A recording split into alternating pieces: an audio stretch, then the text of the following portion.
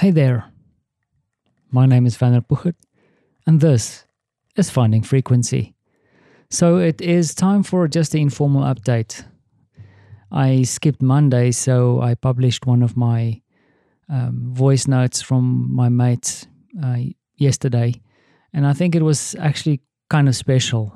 This is one of the guys who shared the road with me when I was still back in South Africa, and we did a trip for the UN. It was called Ride On Speak Out, and we traveled through 6 African countries, if I remember correctly, Southern African countries with our Harley Davidsons. And the idea was really to go and speak out against violence perpetrated against women and children.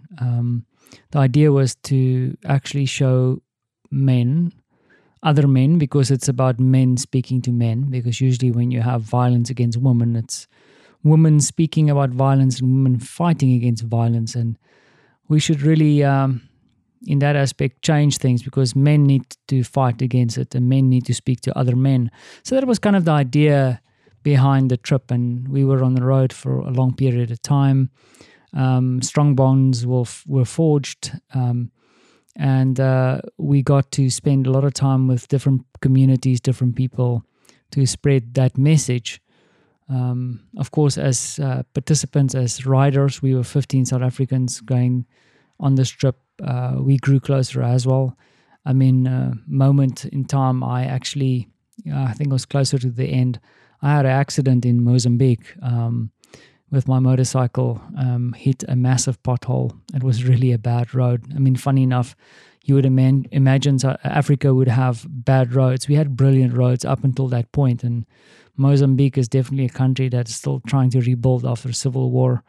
The road was really bad. I mean, there was overturned trucks and all kinds of stuff, and lack of concentration for a moment, and I ended up in a pothole. The bike was totaled, but I actually walked away unscathed for the most part. And then later on, a friend of mine actually shared his motorcycle. He sent his motorcycle up from South Africa, and I got to finish the trip with my mates. The 15 days, I think I spent one day on the back of another friend's motorcycle, and we were riding. So it was special to actually reach out to John and have him share something with me for this, because even though we had that adventure, we all stuck indoors during this weird pandemic thing. But isn't it also strange now that the pandemic is kind of been pushed to the background a little bit? I'm a bit scared because I think we're taking our eye off the ball. But then on the flip side, I do not think that the actions currently being taken with people hitting the streets, trying to raise awareness around this topic of Black Lives Matter, I don't think you can do that from a laptop screen or from your home. And I stand in solidarity with those folks. But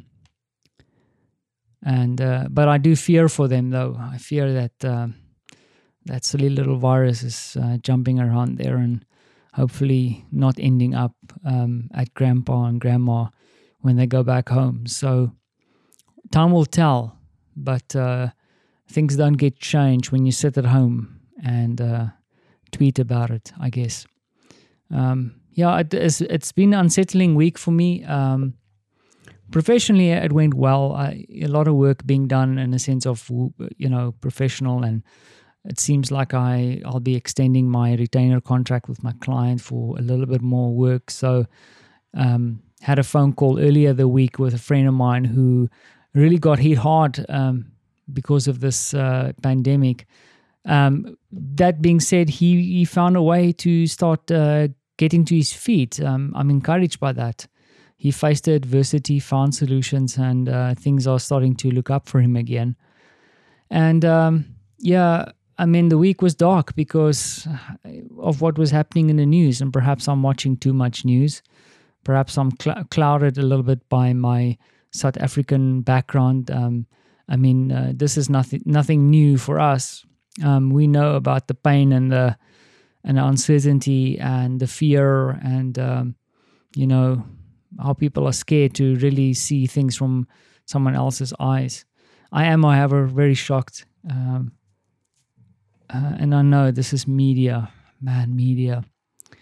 amplifying all kinds of messages, but I am shocked by the response of the law enforcement against a lot of these people. I don't know, like a lot of people say, yeah, you need to take care of business.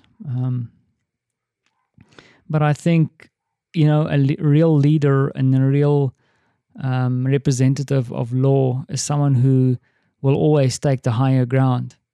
And something that really touched me especially was a police officer shoving a 75-year-old man, and then that man tripping and then falling backwards.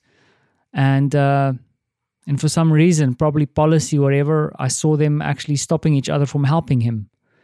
And, these days, all these things are happening on video, which I'm grateful for because now we can see it. But I don't know.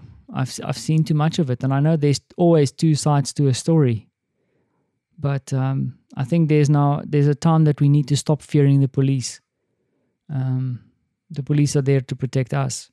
And it makes me also think about my time that I served in the military, because it makes me now think, and I peer over to my son sitting around the corner.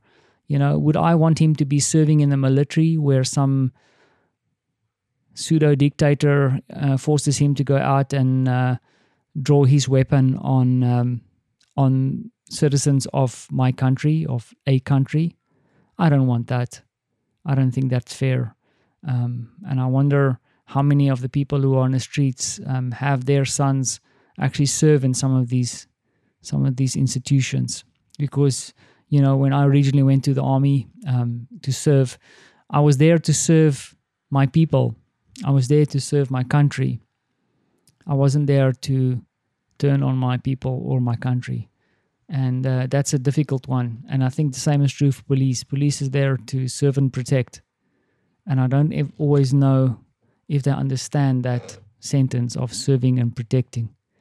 And once again, a gross generalization, because they are very beautiful human beings. I've had family serve in the police force, in a police force.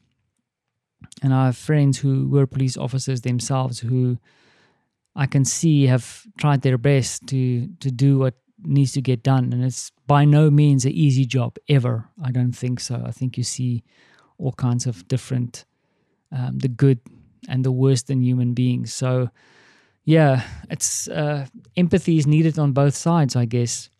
What a crazy time. What a crazy time. And I don't want to, I don't know, maybe I'm making a mistake, but for the next few episodes, I'm keeping my focus on the pandemic, because that is the instruction or questions I'm asking my friends out there, is to really reflect on what they've learned. And perhaps I could also jump on the bandwagon to speak about this, and maybe I should. Hopefully I'm doing it now. But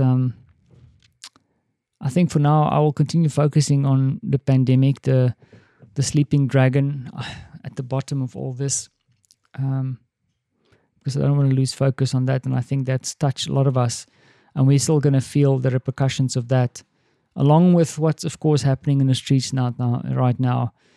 So it's two very, very important topics. So I think I'll end this episode here. Looking forward to publishing a few special notes coming up next week. And I can see that people are still listening. And if you're listening to this, I just want to say thank you. Thank you for the support, because that keeps me going. In the end, this is also a time capsule for my son one day that I want to give him, so that he can see or hear at least 1 year out of the life of these folks in this time. And perhaps it could be more. But for now, I'm just happy continuing. And if you're listening to this, I appreciate your ear. And hope you're keeping well. And as always, and every time I say it, I mean it. Thanks for listening.